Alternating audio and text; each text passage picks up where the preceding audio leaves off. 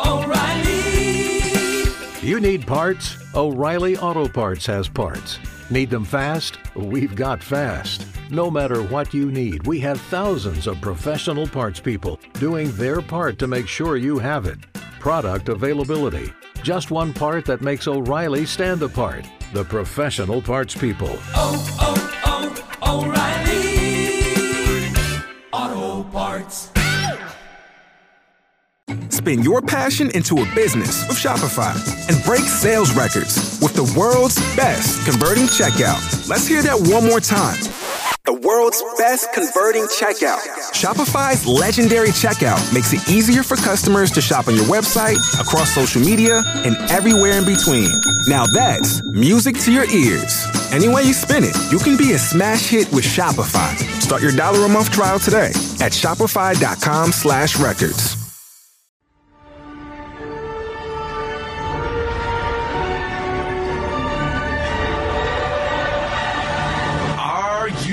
Ready. It's time for your weekly dose of Wayne's Comics.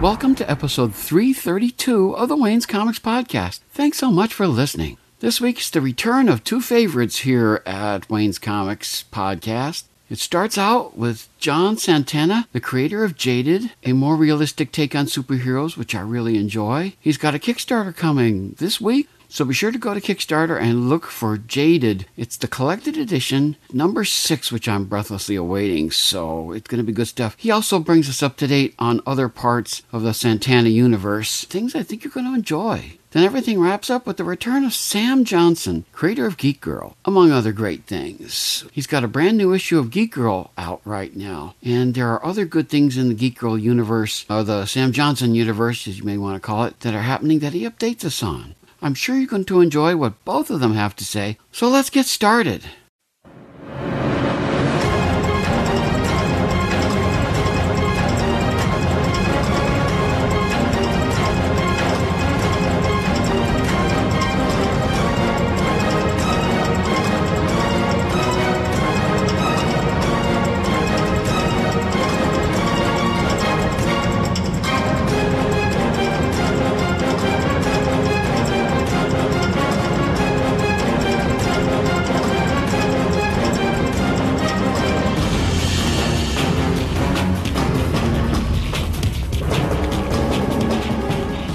It's always great to talk with John Santana, the creator of such good things as Jaded and Everhounds and Wordsmith, among other good things. Of course, there's Be Jaded, which is sort of a fun take on Jaded. So how you doing, John? I'm doing good, Wayne. How you been? Good. It's good to talk with you. Why don't you update us on where things are? I think Jaded, I got number 5, which I really enjoyed, by the way. And I wanted to go over and talk with you as to where things stand with that, because my understanding you've got either a Kickstarter going on now or it should be coming. How's that going?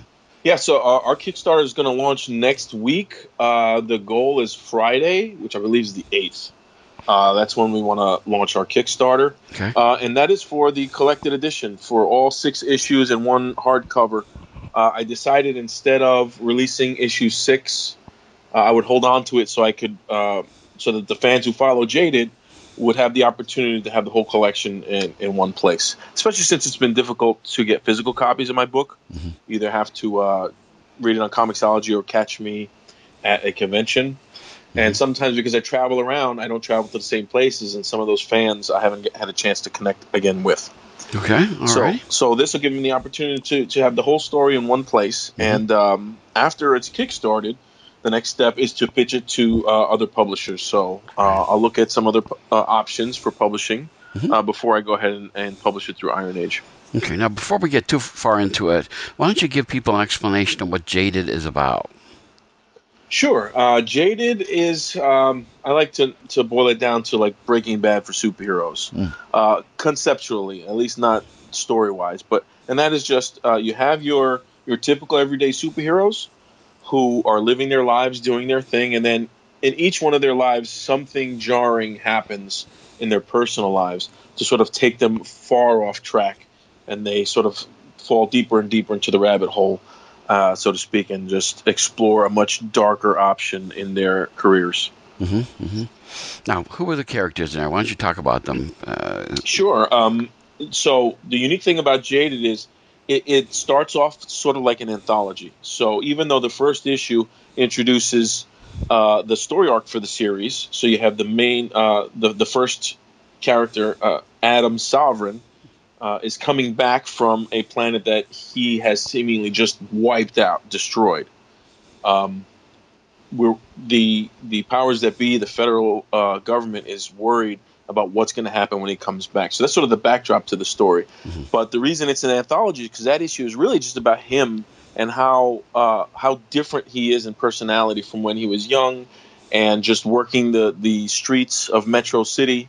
And then something terrible happens in his life that changes his perspective. And then we go to the present where he's on his way back and kind of destroying things on his way back to the Earth.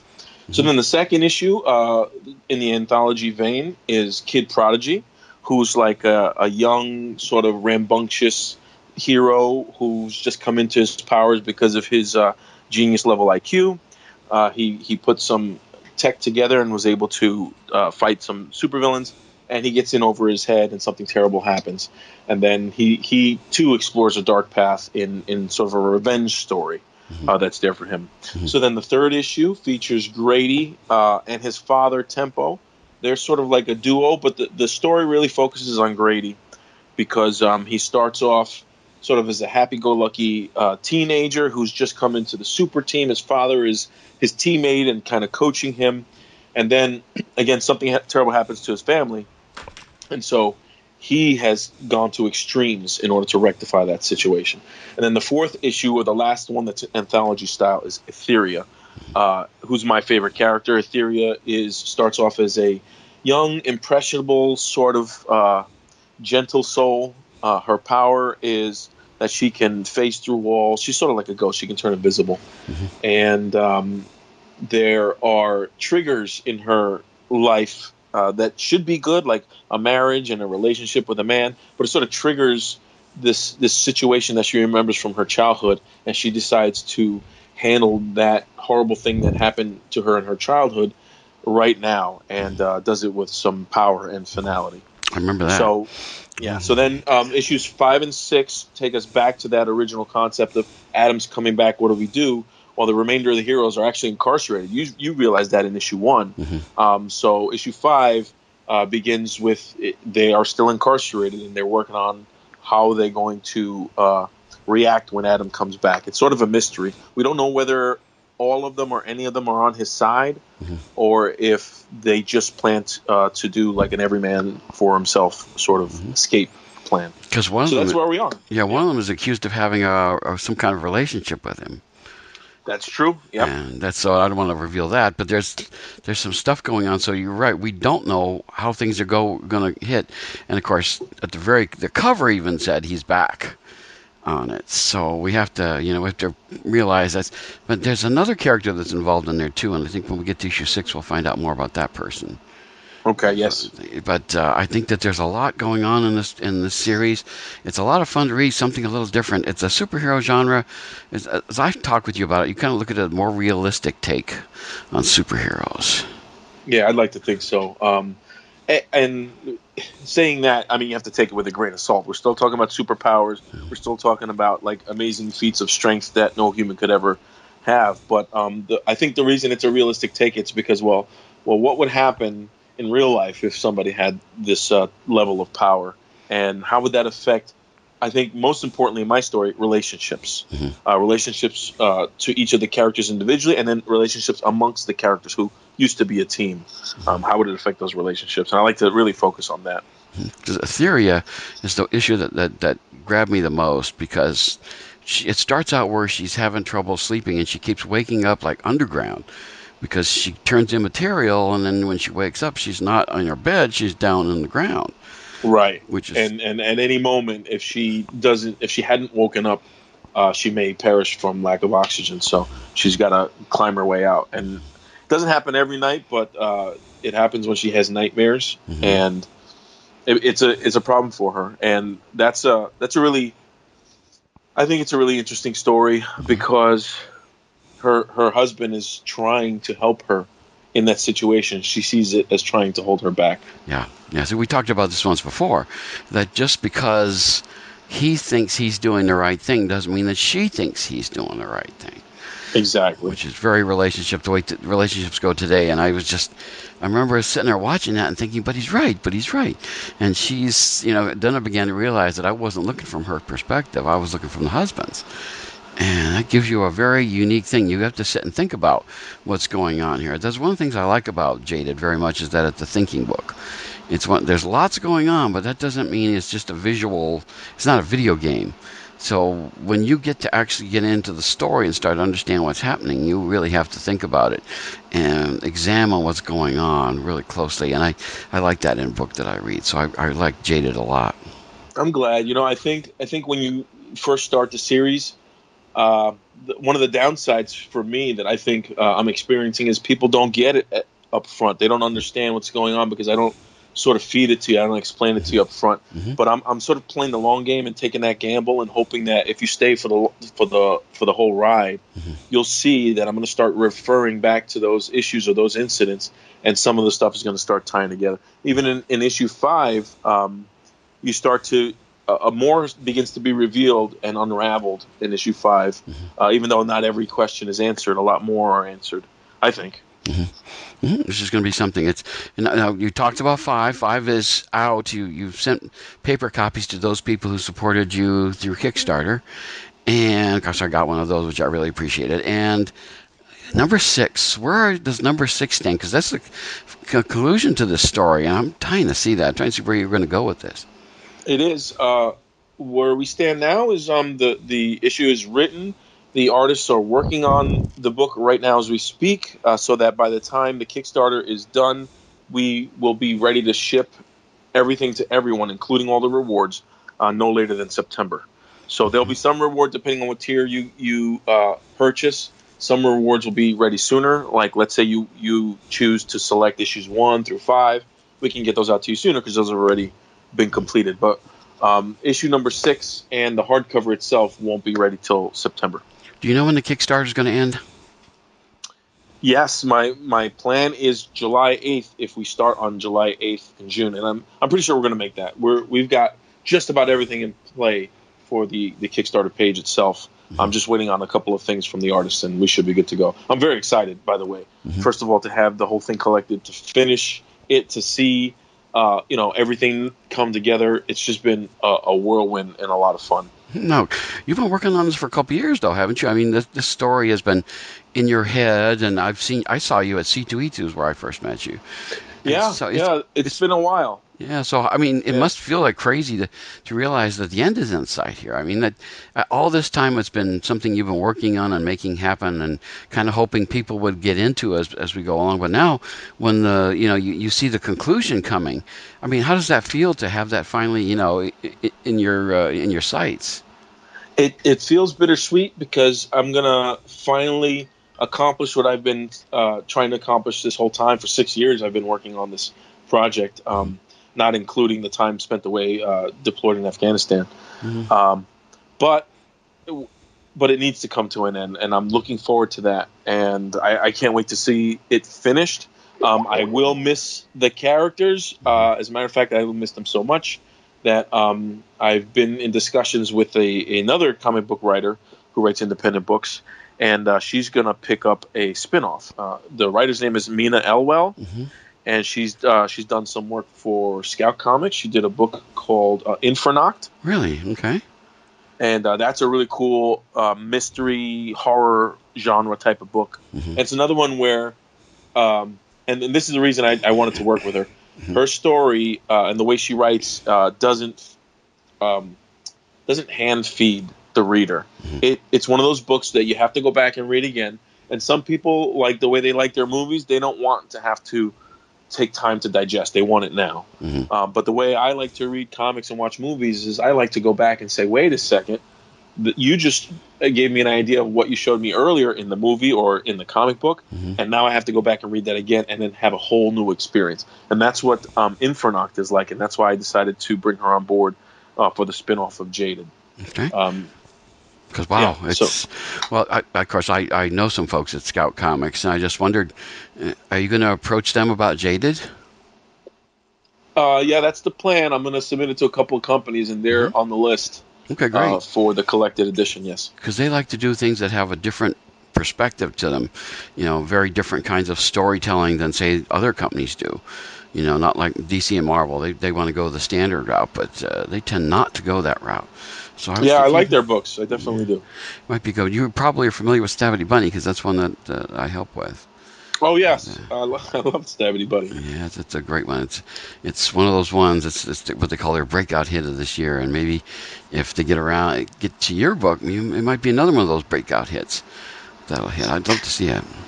Yeah, that'd be great. I hope so. I really do. See, I remember we have talked before that Diamond has not been as helpful as they might be for your comic, which drives me crazy because they weren't as helpful as they could have been with Stabity Bunny too until it got picked up by Scout. So it'd be neat if the same end game would help both the books and make. Yeah, I think they just don't want to. They don't want to deal with yet another publisher. I think I don't really know what goes on behind the scenes. All I know is it's frustrating. Yeah. And I think if they feel like if you go through another publisher, then we'll take a look at it.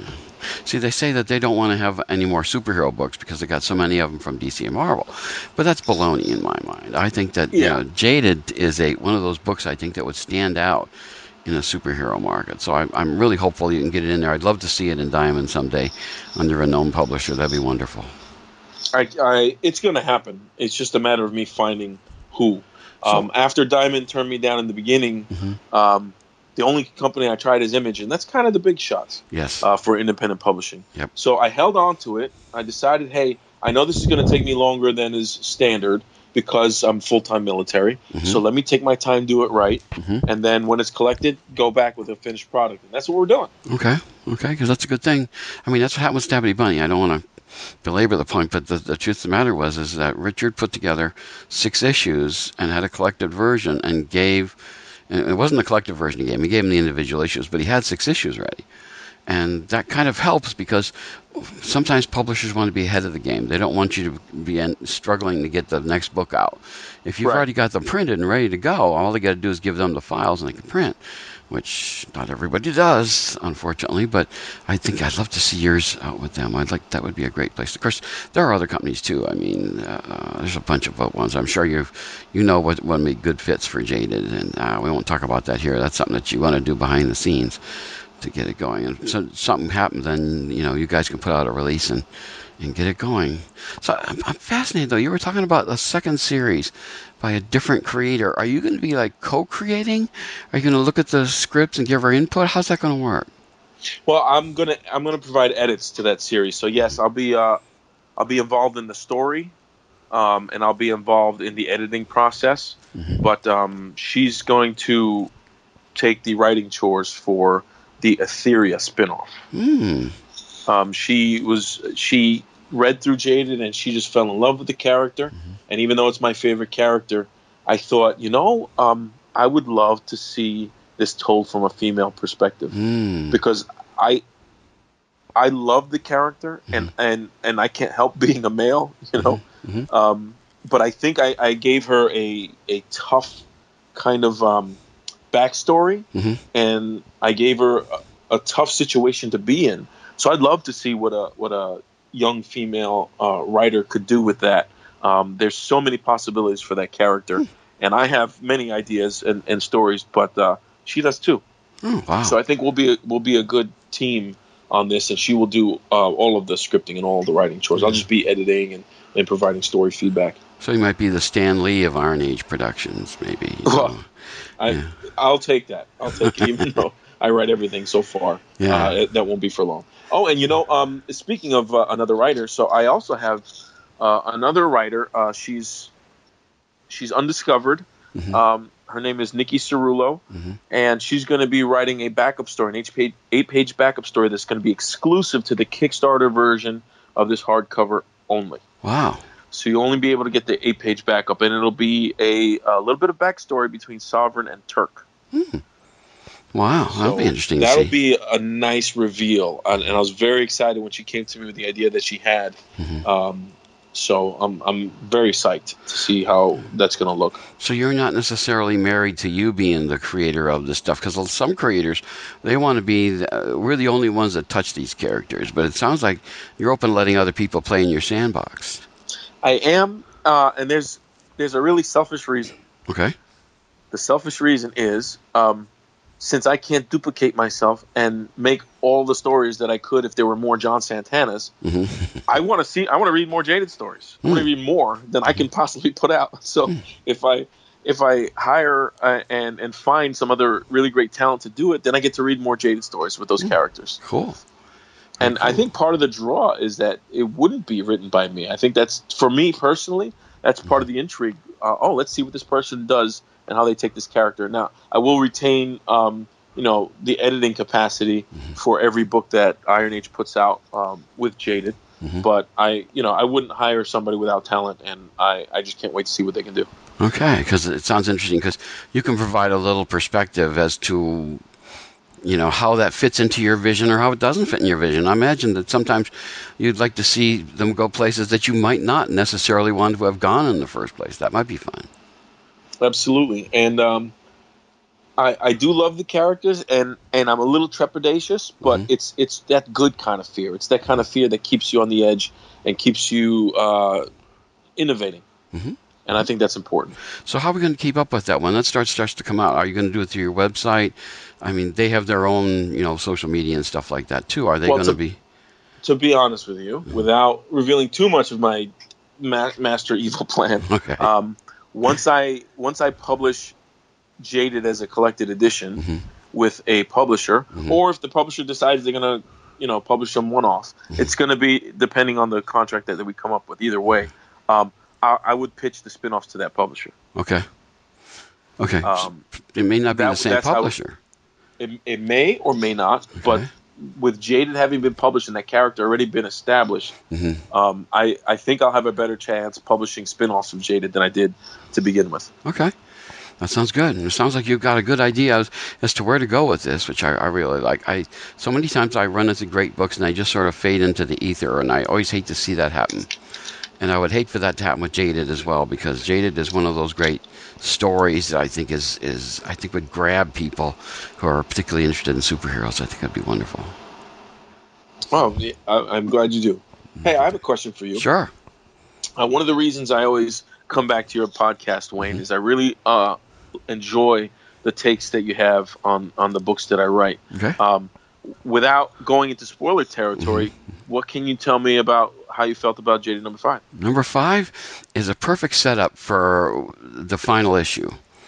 You did that wonderful thing there's things at the end that really are dynamic and have me wondering what you're going to do when things move forward. Because, the characters you're right in that the interactions, we're not exactly sure who's allied with who in this. And that's kind of funny because, the Justice League, everybody, if they're in the Justice League, they're with each other.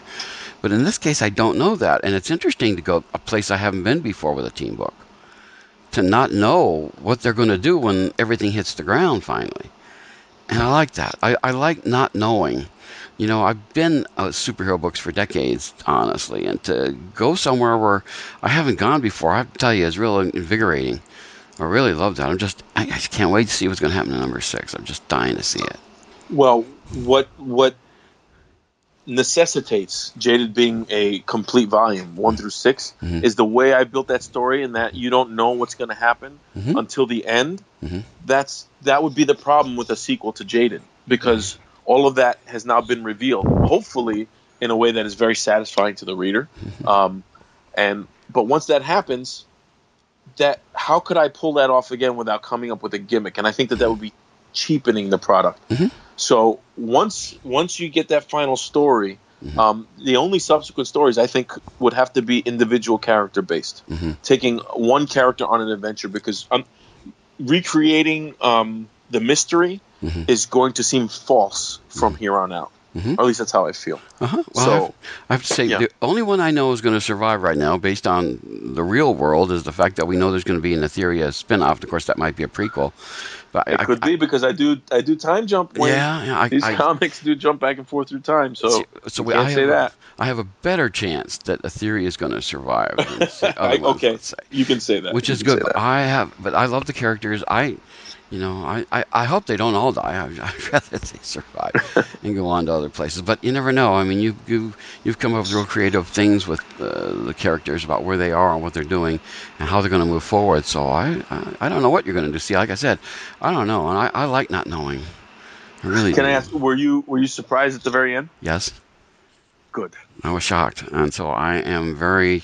Again, there's nothing better than surprising me, so that I'm really interested in the next issue, and that's what I felt. So I think it's going to be a really fun ride. I can't wait for number 6.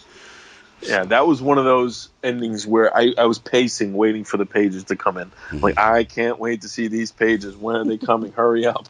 And Jomar, I think, knocked it out of the park. Yep. How'd you think about his pencils this time around? Really good. I thought they were really strong. Yeah. They did a beautiful job of portraying. There's a balance in comic artwork. It's got to have the character, like expressions and stuff like that, and also action. And I thought both of those were well done in this issue. Yeah. And boy, does he have a strength in character expressions. I mean, he really can emote with his pencils. And that's important for telling a story, I think. See, otherwise it's a video game. I mean, if we don't care about these people, it doesn't make a difference to us. I mean, I'm not a video game guy. I don't mind it once in a while, but to me, if I don't care about the characters, there's no point in reading it. So I want that. I feel the same way. Yeah, so I think Jada's doing a great job. I cannot wait. Number 6. So any estimation as to when number 6 will show up? Well, like I said, the Kickstarter will be the first time anybody can get both number 6 and the collected hardcover edition. So that'll be shipping out in September of this year. So just in time for the holidays. Perfect just timing. in time for the holidays. Yeah. And not foreseeing any crazy situations with family or anything getting in the way. I've already tried to make some adjustments for that. But, it's possible it could get delayed a little bit. But we're already so deep into it that I don't see it happening any later than September. We should be really, really solid on that month Very to good. deliver. Okay. Well, if it's a little late, that's fine with me.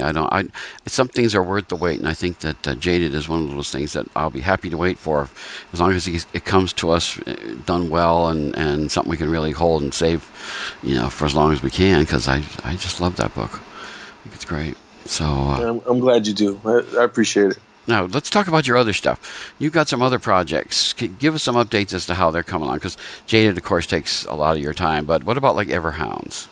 So Everhounds, I'm ready to announce, and this will be the first time I officially put it out, and it'll be on your podcast. But Everhounds is being picked up by Alterna. Oh, really? Yeah, Alterna is going to put out Everhounds in 2019. We don't have a release date yet because they want all 4 issues to be complete, and we are just wrapping issue 2 right now. So, but it will be put out in 2019, and as soon as I have a date that I can release, I will let you know. But I'm very excited to work with Alterna. I really love what they do, how they've brought comics back to the old style newsprint paper and feel, and I really like publisher Peter Samedi's take on how to tackle the industry. He's really doing some avant-garde stuff. I'm not sure how familiar you are with Alterna, but he's going direct to certain retailers, circumventing Diamond when he can. His books are in Barnes & Noble right now, where in the same 2 Barnes & Nobles that I went to, there's Alterna books, there's some Archie books, and there's no Marvel and DC comics on the shelf. Wow.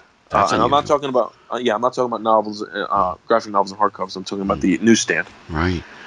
So it's a newsstand feel, and he's actually engaging newsstands just the way comics used to be. And I think that's such a cool idea to take things back to the roots that I'm glad to be on board. Cool. Well, it's going to be good because they do a lot of different kinds of storytelling as well. So I think that's good. I think that Everhounds will be fun there. It'll be good to hold that because, they were in Toys R Us until Toys R Us went under.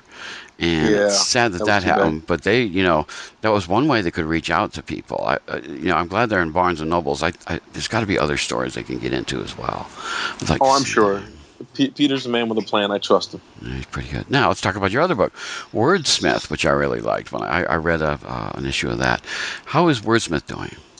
Wordsmith is on hold until I finish Jaded. Now that I'm finished Jaded, I can go back to working on 2 books simultaneously, and that'll be Everhounds and Wordsmith. Okay. Yep. So the other issue with Wordsmith is that the artist is the colorist, who's also the colorist on Everhounds and Jaded. So he's already doing a lot of work. Wow. And once we relieve him of Jaded, he can get back on full art chores for Wordsmith. And that's Bunny Pasek. Very good. Now, that's a very different kind of story. In fact, you didn't describe Everhounds. Why don't we talk briefly about what Everhounds is and then what Wordsmith is? Okay, cool. Well, Everhounds is the title, or the subtitle for Everhounds is Anyone, Anywhere, Anywhen. So they're intergalactic bounty hunters who travel through other dimensions to catch bounties for people. They can find anyone, and they're willing to get them as long as they get paid in recompense. Okay. Now, it goes beyond just money. The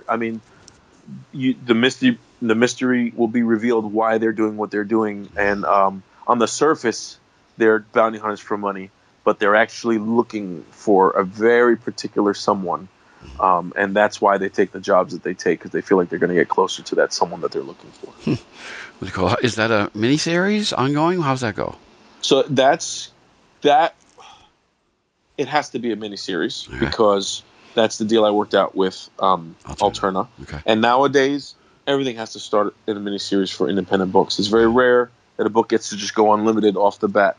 So, yes, the first volume will be published in 4 issues, but that is a story that I have way more than 4 issues to tell. Mm-hmm. So that could potentially be an ongoing series for dozens of volumes if we could get it that far. I have so many stories to tell with that one.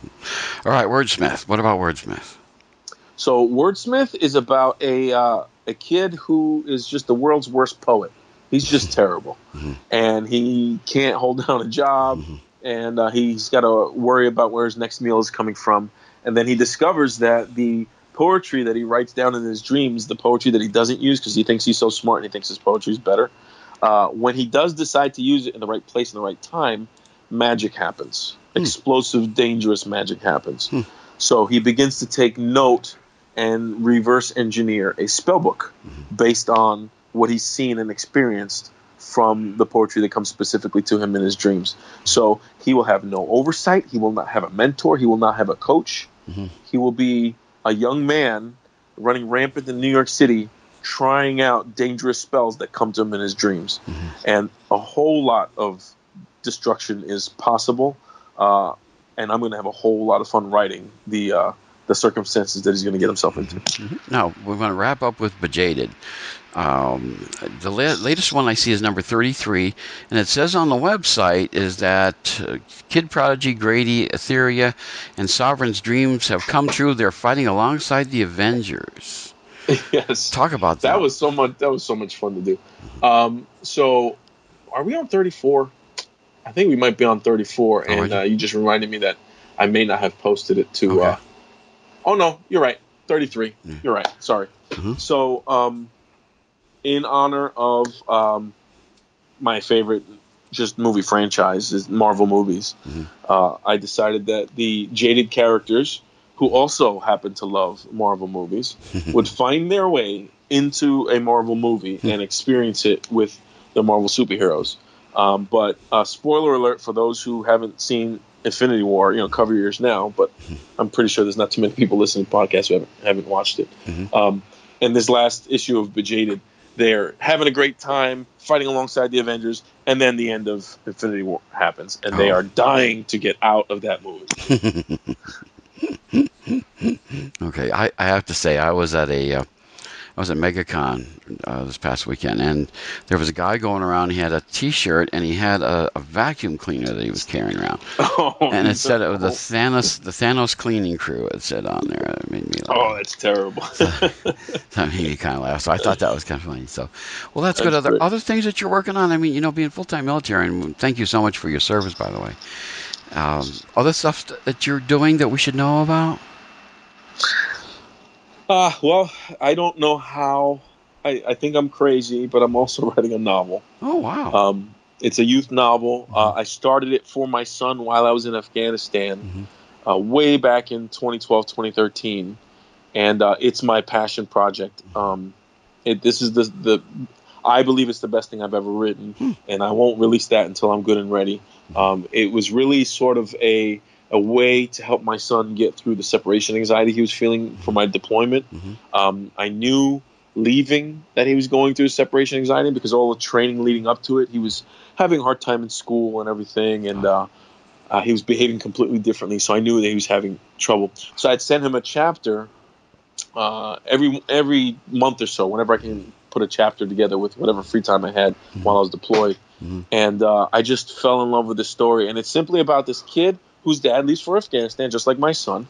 But his dad leaves him a magical family heirloom and tells him, whatever you do, protect this with your life. It's got to be protected by the bloodline, but don't, under any circumstances, open the box. And, of course, the kid opens the box. Of course. And then he goes on this magical adventure, and his goal is to get back in time for his father's return from Afghanistan so he can see his dad when he comes back and not miss any more time than he has to miss. And that was important for me emotionally and personally because I wanted that boy to understand how much I didn't want to be away from him, just like he didn't want me to be away from him either. And I wanted to show him, hey, I'm trying to work my way back to you as well. And I understand that you can't wait for me to come back. I can't wait for it either. So that's my little story for my son. Are you going to deploy again? Or are you pretty much done with that now? I don't know. It's definitely possible. There's a unit that I just transferred out of, who all of a sudden they're getting deployed. So it's very possible that they could say, "Hey, I know you just left Santana, but we could really use you," and I'd have to go. That's the trick. You just don't know. I mean, you're there to be at their beck and call. Basically, what's going on. Yeah, but, and you know what? I enjoy serving my country. It hasn't all been easy. I definitely can't say that. There's been some tough times, but I've served with pride. This is 19 years now, and I feel like I've been able to make a difference in my capacity as an officer, specifically for enlisted troops, because I used to be an enlisted troop, and I like to look out for them and do my best to make sure that they're taken care of. Wow, that's terrific. I mean, you should do a comic about that someday. That would be kind of fun. I think once I'm away from it, I'll have the better perspective. Okay. And I think I have to. I think, before I go, I'm going to have to tell a story about my time in the service, and strictly through allegory. I would never do anything direct. It would never be about, a soldier in my specific situation. It'll probably be, who knows, about aliens or something, but it'll be about that. There's still something that always intrigues me about military folks who are very creative. Because, some of us who are not necessarily in the military look at it and we kind of go like, because it's kind of repetitive. You learn how to perform certain functions and then you do it. It's not like there's lots of creativity involved in it, at least from our perspective. But the thing that gets me is like Philip Kennedy Johnson and you, and I know several other people who are in the military or who at least have been in the military who are very creative and have lots of, like, you've got stories to tell. I just find that so fascinating and so interesting. It just makes me want to read your stories all the more. Well, you got to think on your feet when you're in the military. You have to be creative, and whether or not you can turn that into storytelling might be a different story. But I will tell you that a lot of military leaders are forced to be creative. You've got to come up with some outside of the box thinking to get out of certain situations and to make sure that you're taking care of everybody in situations where it doesn't seem like that's possible. So, the profession lends itself to creativity, just not in the way it would be expected, I don't think. Oh, isn't that amazing? Well, I can't wait to see how you get us out of Jaded. That's going to be really interesting to see before long, how you work out that whole situation and bring all of us with you out of that. It's going to be great fun. And the other books all sound really good to me, and I just can't wait to read them. So, John, I wish you much success and much safety if you have to go back for any amount of time, but hopefully we'll get to read your stuff and we'll get to enjoy it. Now, some of this stuff is available on Comixology, right? That's right. Jaded, for now, is the only one that's available on Comixology. Okay. 1 through 5 starting. Oh, you just reminded me. No, tomorrow. Tomorrow. Look at that. Talk about a segue. Tomorrow at, I don't know when Comixology launches. Is it midnight? So tomorrow, Jaded number 5 will be available, and it'll be the updated version. I was able to make one more tweak to the first page, so that'll be available on Comixology, and it wasn't in print for the first print. So that first print is going to be extremely unique. It's going to have a different first page. Now that's the 30th. It's coming out on the 30th on Comixology. Tomorrow. So, yeah. Well, it's going to this podcast will post on the 3rd of June. So I want to make sure people don't think it's coming out on Monday, but it's actually coming out on the 30th. Anyway, right now when you listen to this podcast, you can go to Comixology and get issues 1 through 5, and I highly recommend them. By the way, do not miss them out, and then support the Kickstarter as well, because you're going to really enjoy. I want the hardcover, the collected version on my shelf, because this is something I want to keep. It's one of those great superhero stories you want to save. And that Kickstarter version is going to be chock full of exclusives. It's going to have a run of Bejaded printed comic strips, which will be the first time Bejaded is in print ever. Mm-hmm. It's going to be in the back. We're going to have alternate covers. We're going to have that 8-page backup story with Dr. Turkin and Adam Sovereign, which is going to fill in a critical piece of backstory for Adam Sovereign. So please support the Kickstarter. Check it out at least.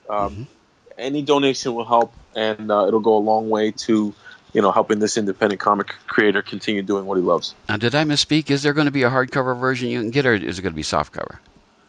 Hardcover. Hardcover. Okay, so we can get a hardcover. Oh, boy.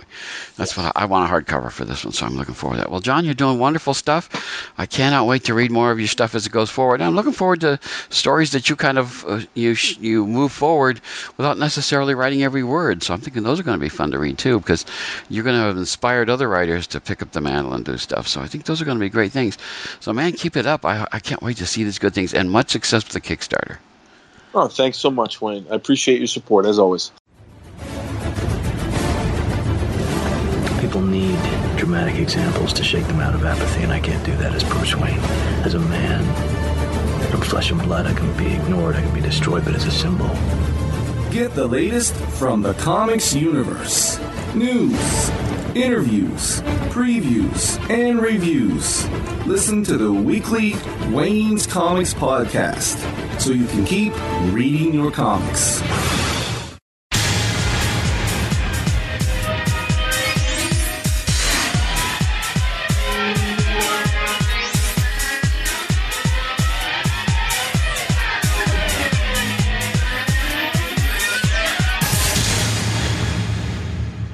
It's always great to talk with Sam Johnson, the creator of Geek Girl, who has some news and new things going on. How you doing today, Sam?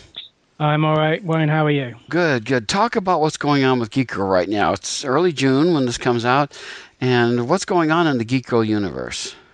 So, yeah, the new Geek Girl 1 is out, following the events of the first mini-series, which, to recap, entailed hot popular college chick Ruby Kay landing a pair of super tech glasses that gave us super strength and super flight powers, but there's a glitch in their programming that's also messed with her head, and the initial effect of this was making her super klutzy, causing her to knock drinks over her too cool for school clique when she was trying to show off her powers to them, alienating them, with the exception of Summer, her BFF, who's into the whole superhero thing, has kind of pushed Ruby away in a way to become a superhero, even to the degree of designing her costume for her.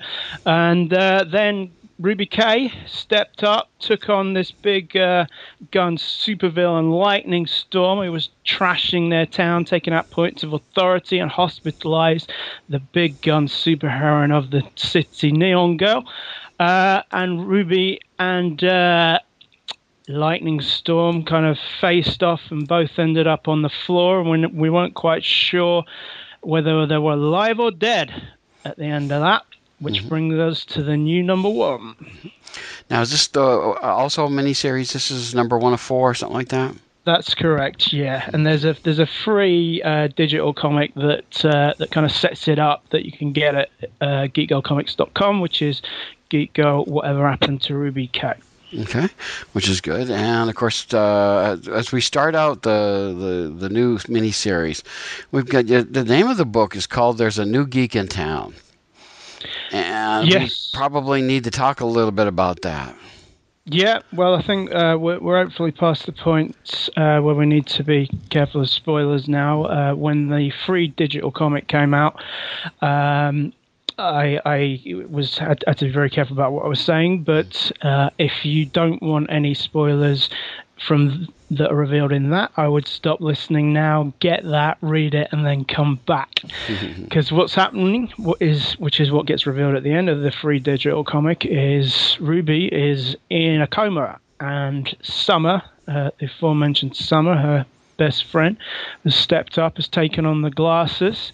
And as we enter the new Geek Girl 1, she's zooming in on, flying down towards a mugger who's running off with a purse. And like Ruby, that she experiences teething problems with these powers. When she tries to fly down and knock him into a wall, she smashes him through the window of a hardware store, causing expensive damage that she can't afford to pay.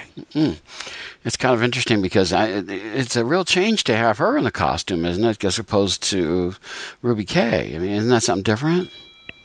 Yeah, and as I say, when the free digital comic initially came out, I was having to talk around that because hopefully it's not something people saw coming. Now, just to be clear though, this is not Summer James is not now permanently Geek Girl. This is Summer, as her intention is to fill in for Ruby. She feels kind of responsible for her getting put in a coma. And she's just there to sort of hold the fort, and just take care of business while Ruby's out of action is her intention. But whereas Ruby had a kind of a baptism of fire and learned hard and fast and got good at this whole superhero thing, Summer is somewhat more ropey at it, as indicated by the beginning of the issue that I mentioned, and then she gets tangled with this guy, the Cad, whose power is to mess with girls' heads, and that don't go too well either. I'm really fascinated because she's the one that likes superhero stuff, and yet as you talk about it, we get a sense that she's not as good at it as Ruby K is. No, I mean, it's one thing to like superheroes, but that doesn't necessarily mean you should dress up as Batman and go out fighting crime. Summer is quite athletic and so forth. But the other thing is, though, as Ruby experienced, getting a handle on because the glasses have this chip that goes into affects the brain, and that's how the powers work. But also there's this glitch in them. So Summer is finding it quite difficult to sort of manage the powers. It's not quite it's a little different from your Superman. There's things going on that the user of the glasses is not necessarily entirely aware of, and you may notice as well, those of us that are familiar from Summer in the first miniseries, she seems to be acting differently while she's wearing these glasses. Interesting, because in the first issue we get to see her, and of course she's interacting with Pitbull. Yes, Pitbull, the jock superhero, has taken her under his wing, and the intention is that he'll train her up, and then they'll be able to go and fight crime separately, because crime is quite undermanned where they live in Maine at the moment after the damage that Lightning Storm has done, including taking out 2 police stations. So that's the intention, but it does seem like she's not such a natural fit as what Ruby Kay was. So funny, because you would think that somebody who likes that kind of life and that kind of thing going on would be better at it, because they understand more what's going on. But it's just so interesting that that's not the case with her. I find that just fascinating. Yeah, it is an interesting thing. I think she is really lovable in the role. She really wants to, she's doing this to help Ruby out, and she really wants to do it. And I think people will really warm to her in the role.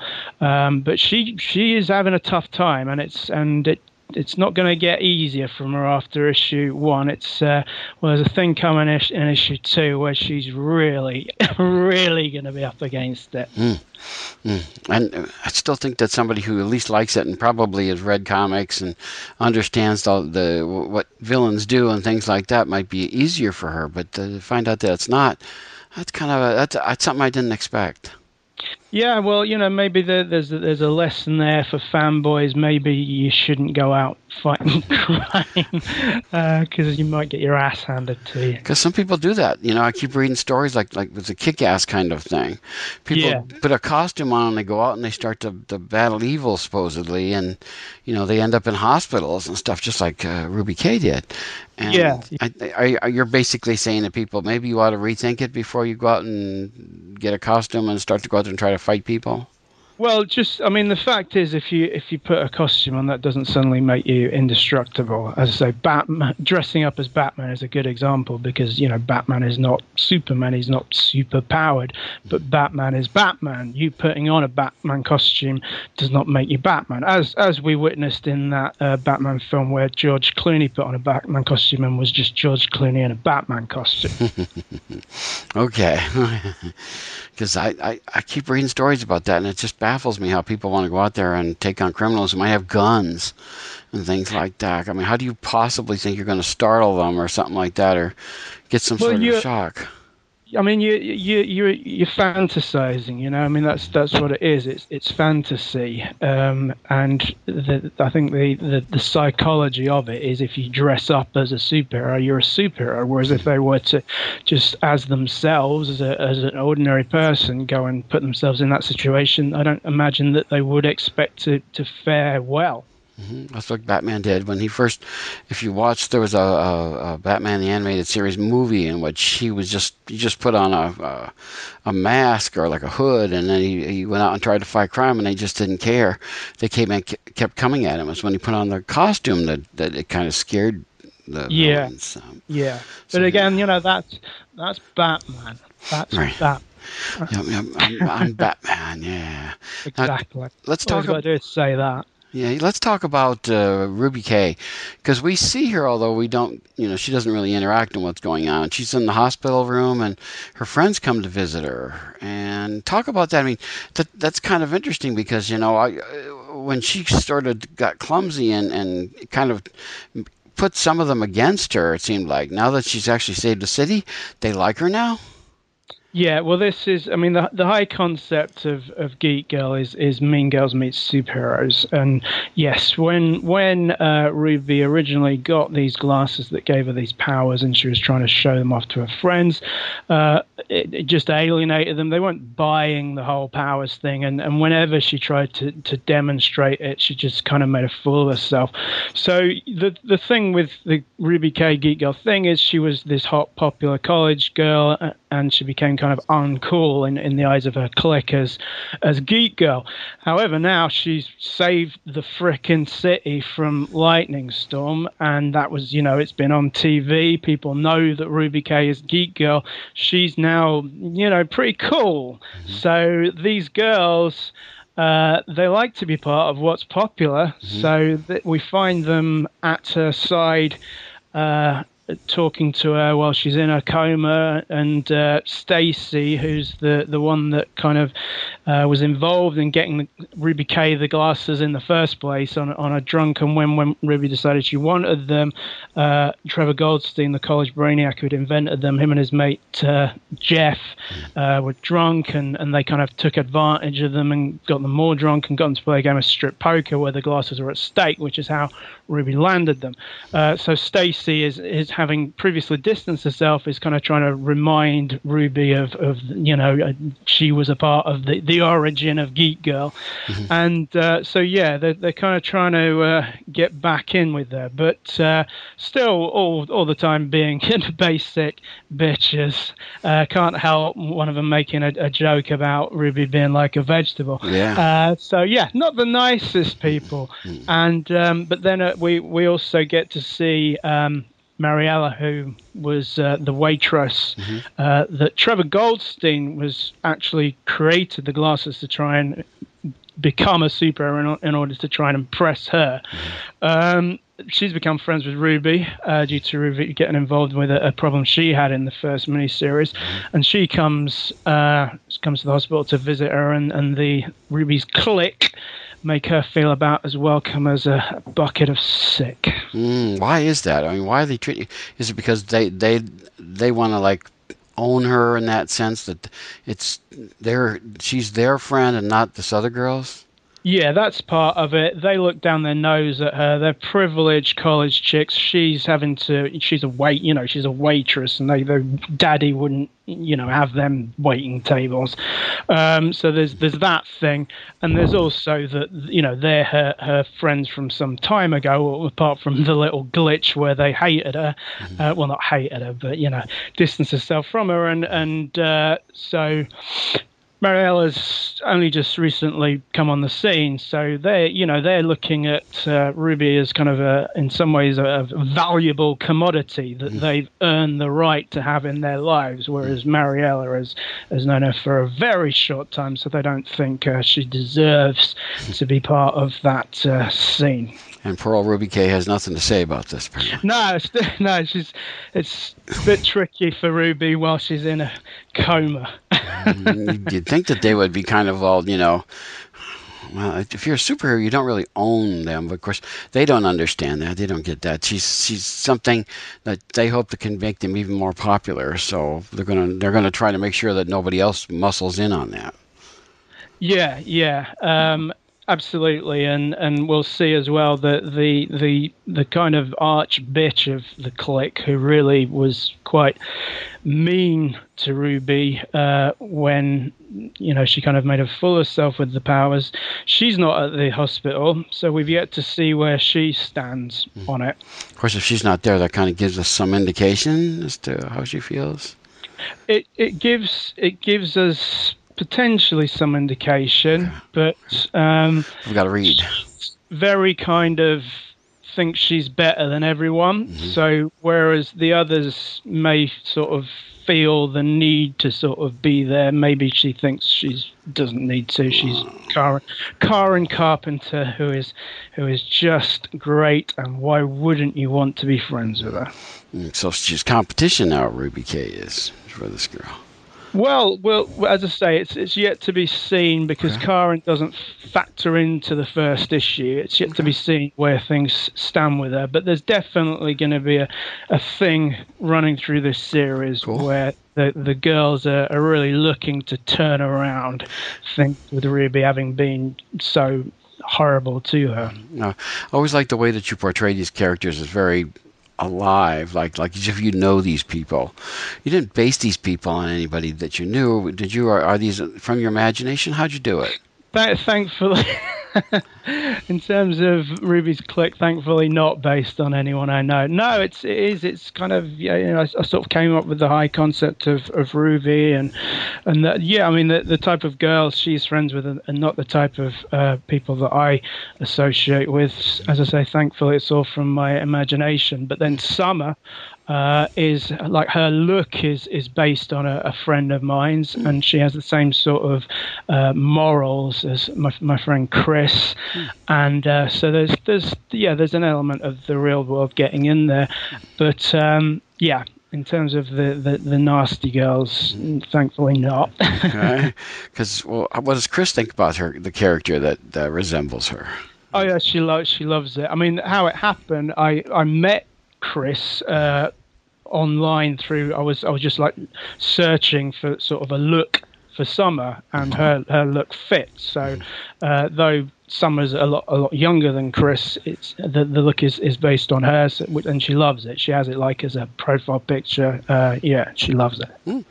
Speaking of Summer, well, there's an interesting sequence where Pitbull is talking with her, and he poses an idea that she hasn't considered, that maybe Ruby Kaye will not come out of the coma, and boy, does that stun her.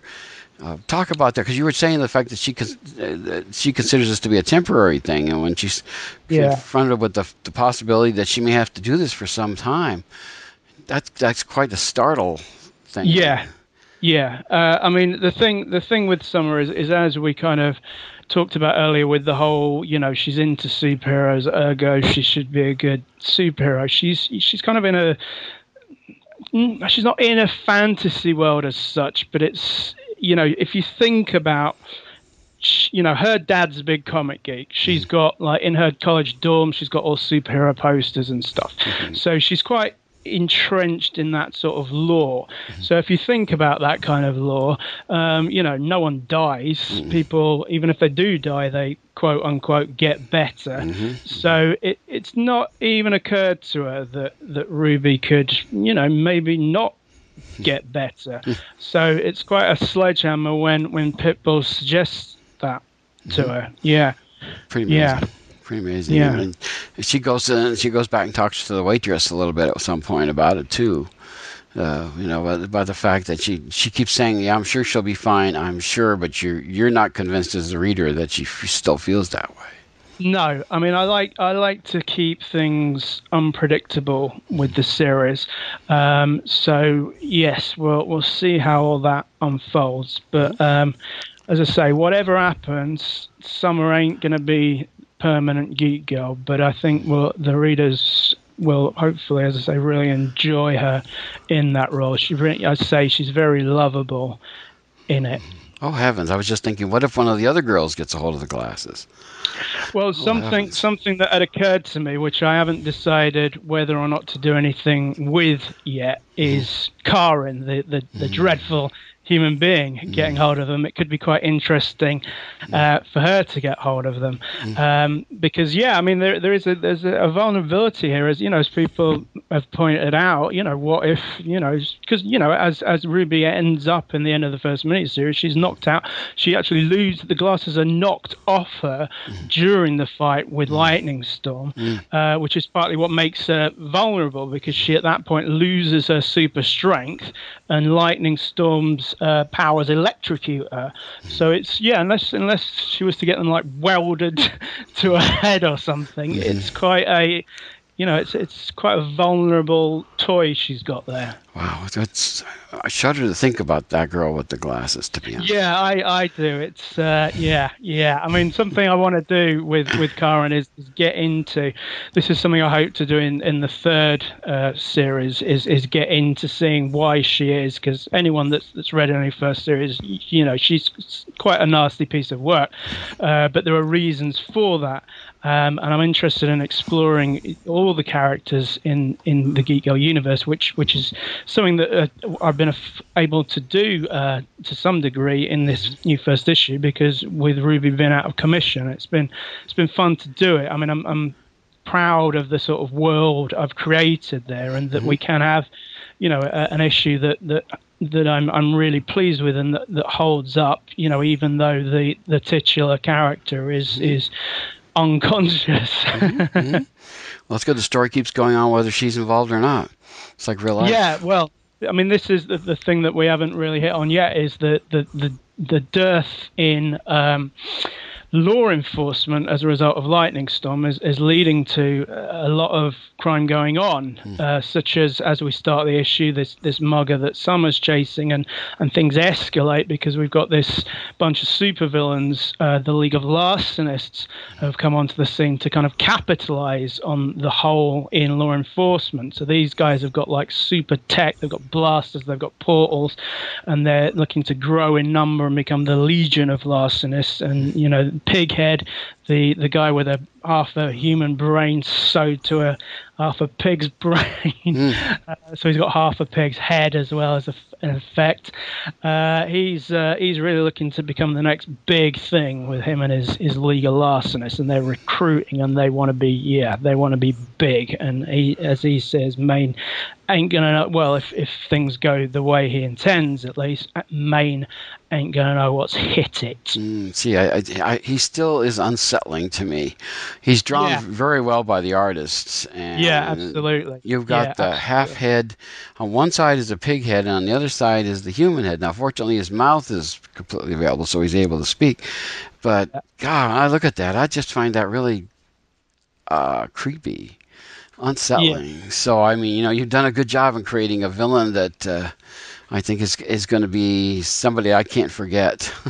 Yeah, and there's a good dynamic going on with the League of Larcenists, because they've kind of all got their own motivations, and Terry who joins up. We see him come into it towards the end of the first issue. He's kind of like, he's not such a bad guy, but he's on hard times. He's trying to support his wife and kid, and he's kind of half in, half out with the whole thing, and Pighead wants everyone to be all in, so this causes some friction. It's just gruesome to look at. You know, the way that he drew it is just particularly amazing. So he really hit it there, Carlos. And who's the artist on the book, by the way? Carlos Granda. Yeah.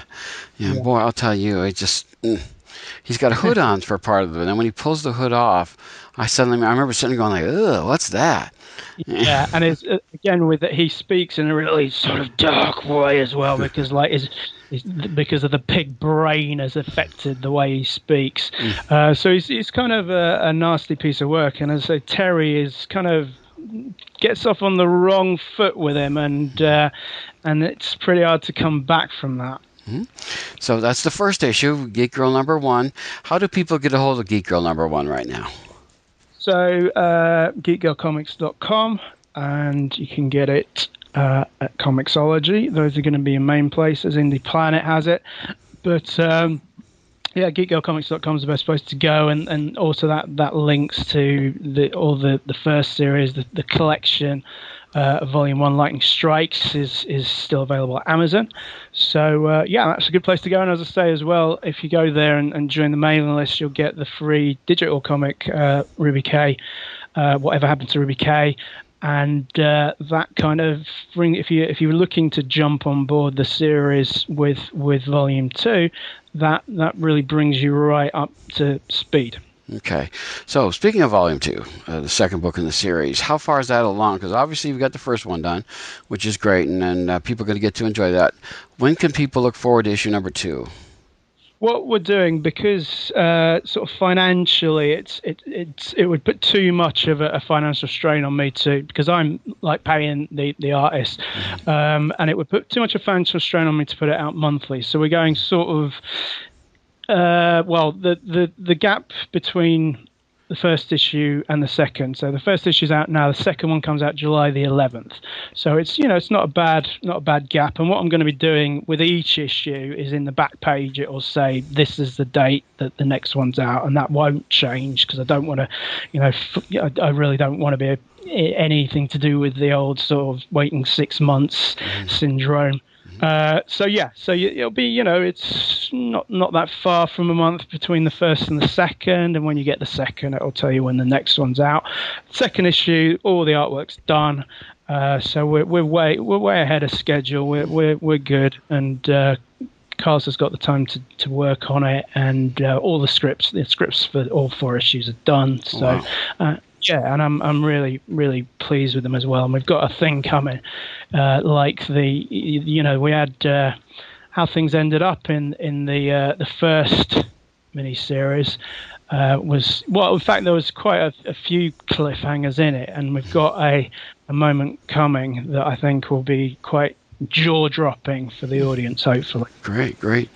So that'll be good. Are you going to Kickstarter, by the way? Because you're talking about money and stuff like that, because that's how indie creators often pay for stuff they're doing. Are you going to do a Kickstarter maybe for number 2? What I want to do is like I did with the first one, where I use the Kickstarter primarily to get like pre-orders on the collection, because the Mark Cozy, the publisher, I'm going to be ordering however many copies myself, and what I decided was a good idea last time round was rather than just pulling out a number of the air, getting pre-orders. So on the Kickstarter, you were able to get the all the first issues, the first miniseries as individual issues, limited variants, and all that. But yeah, that's the way I'm going to be doing that. So that's not going to be until like next year. So. Okay. I want, Kickstarter. As I say, I want it to be coming out regularly. I don't want big gaps, and I don't think it's de rigueur to sort of go on Kickstarter every month to fund a single issue. It's certainly not how I want to do things.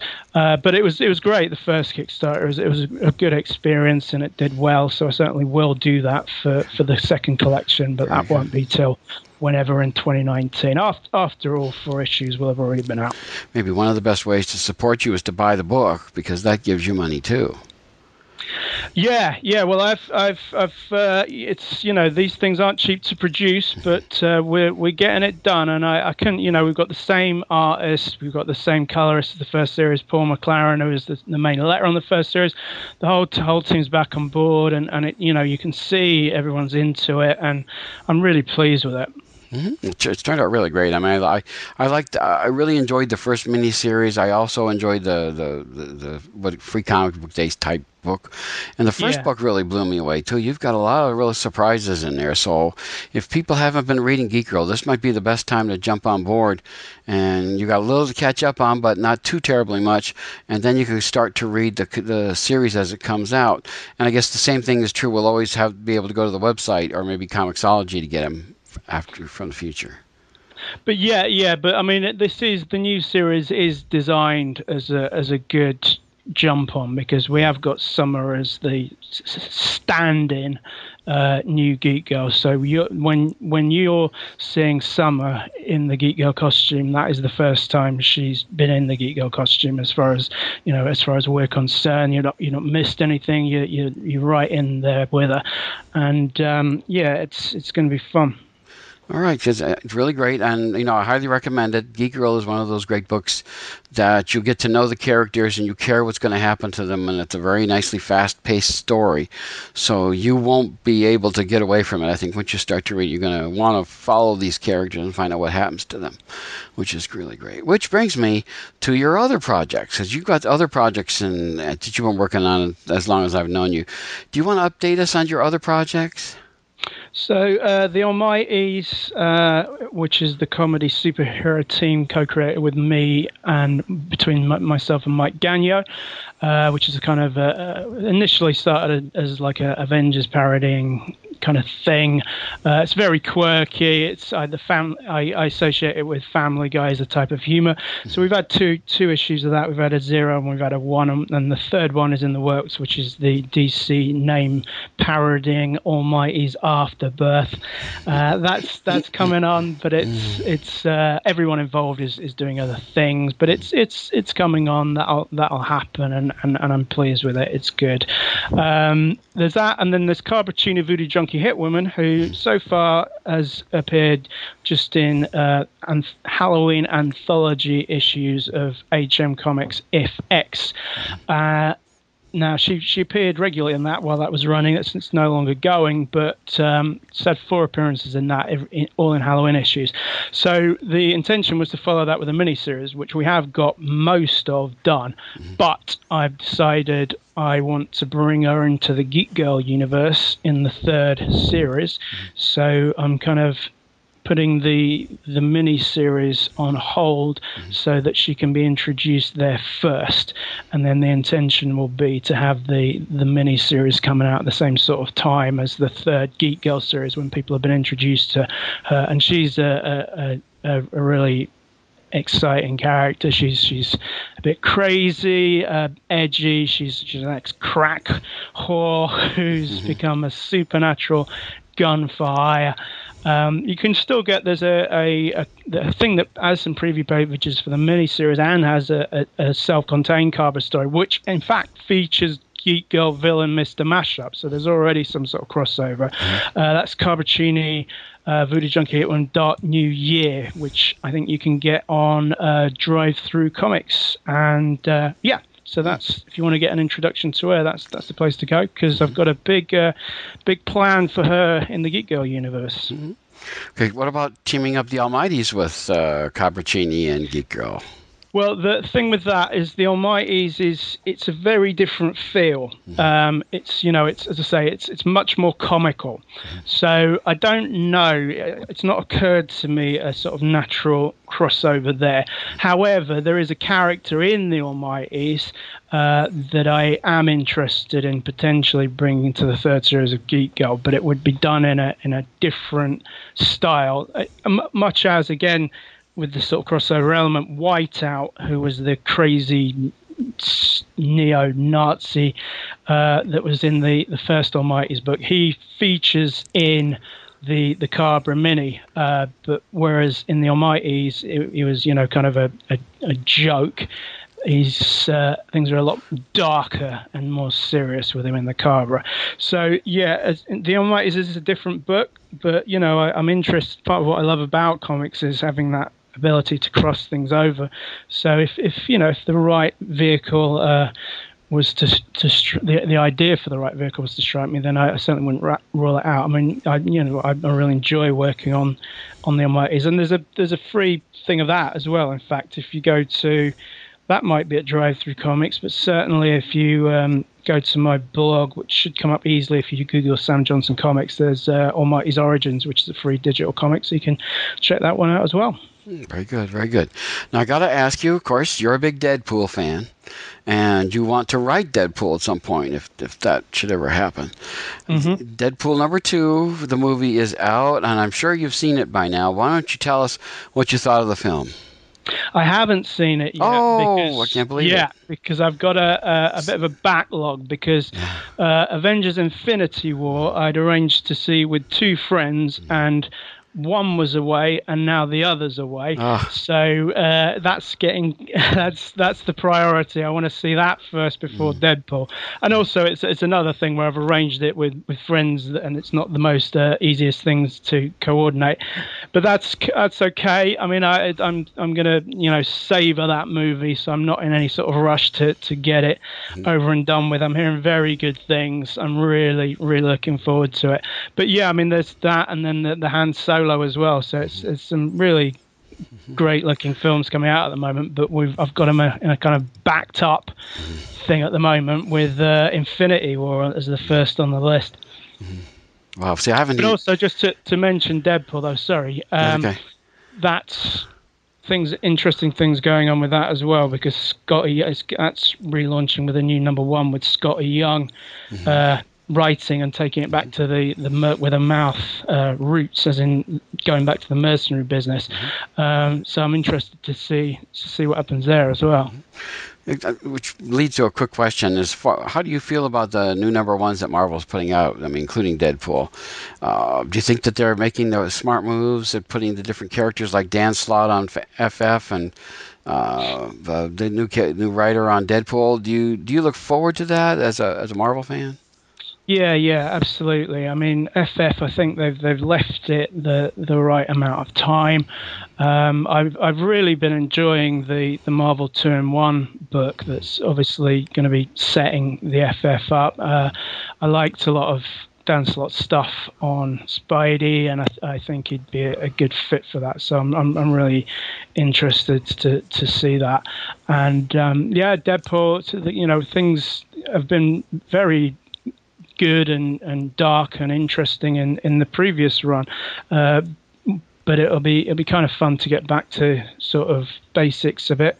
So yeah, in terms of those absolutely all good. The Thor relaunch, I'm not keen on the artwork, but Jason Aaron is great. I mean, I'm really enjoying. Well, he's finished the Star Wars books now, but I'm behind because of the trades. Yeah, I think it's good things. The only criticism, if I'm not really criticizing, but Marvel's thing was like they went to Marvel Legacy where they went back to the original numbering, and there hasn't been much of a gap between that and let's do them all back at number one again.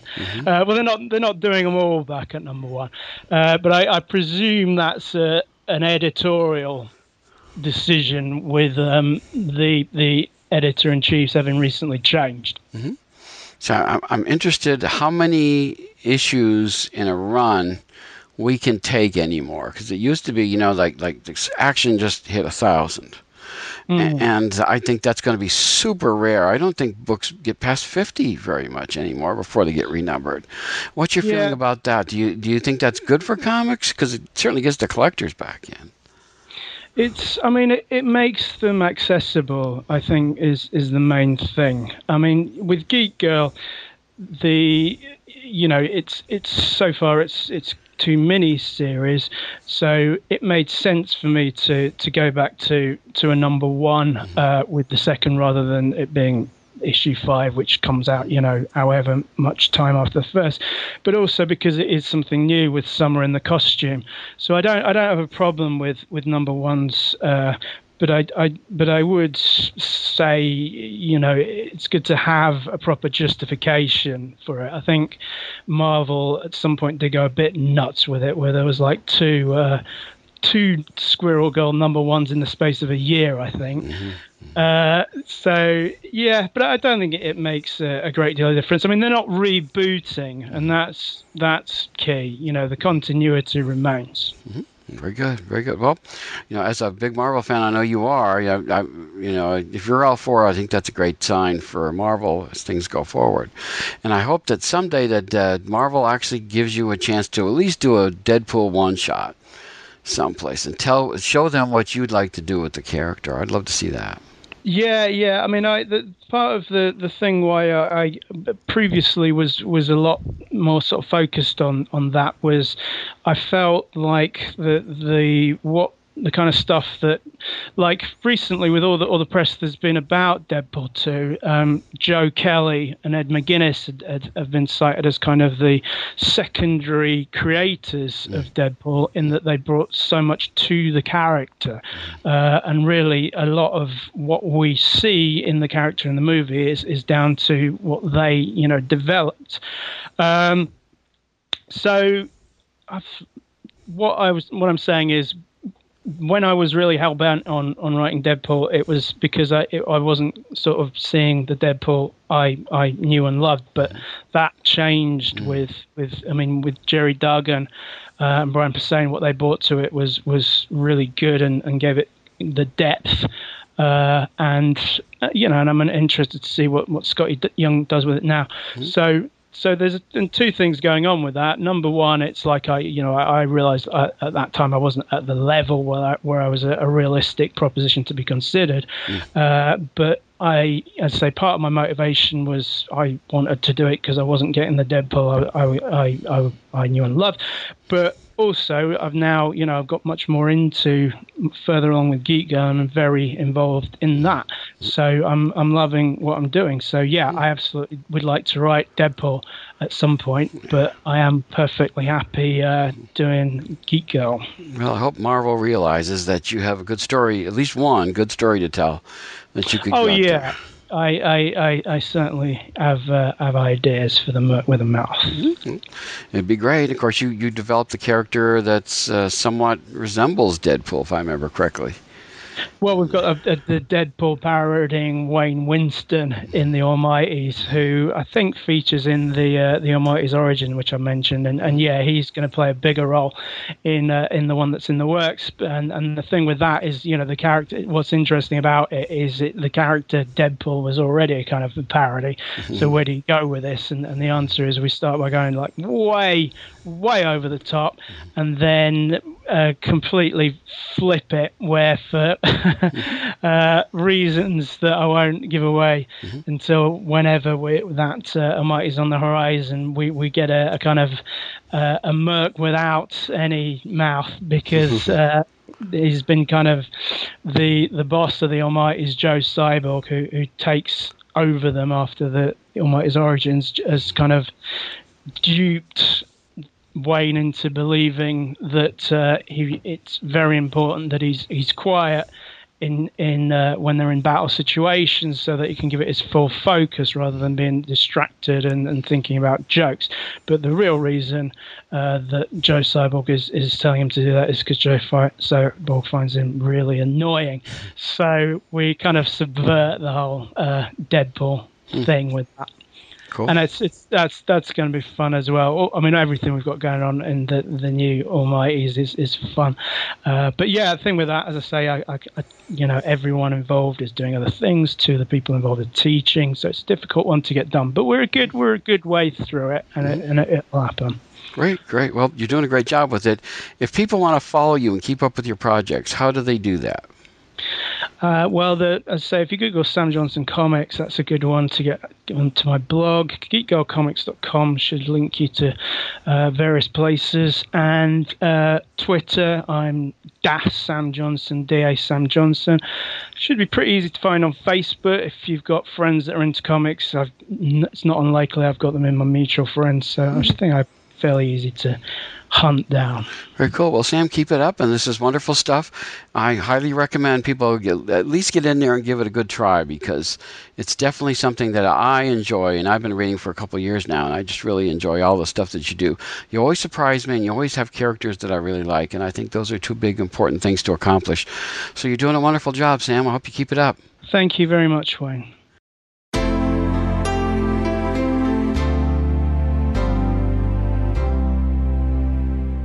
And that's it for this week. Be back next time when you'll hear another great interview with another terrific comics creator. But until then, keep reading your comics.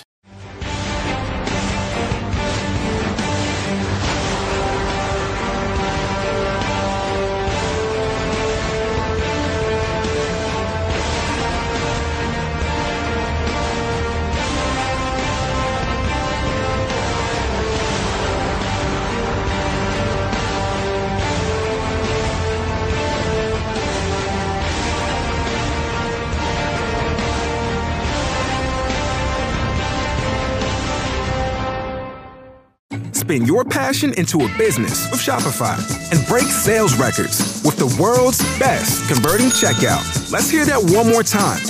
The world's best converting checkout. Shopify's legendary checkout makes it easier for customers to shop on your website, across social media, and everywhere in between. Now that's music to your ears. Any way you spin it, you can be a smash hit with Shopify. Start your $1 a month trial today at shopify.com/records. Join us today during the Jeep Celebration event. Right now, get 20% below MSRP for an average of $15,178 under MSRP on the purchase of a 2023 Jeep Grand Cherokee Overland 4xE or Summit 4xE. Not compatible with lease offers or with any other consumer incentive offers. $15,178 average based on 20% below average MSRP from all 2023 Grand Cherokee Overland 4xE and Summit 4xE models in dealer stock. Residency restrictions apply. Take retail delivery from dealer stock by 4/1. Jeep is a registered trademark.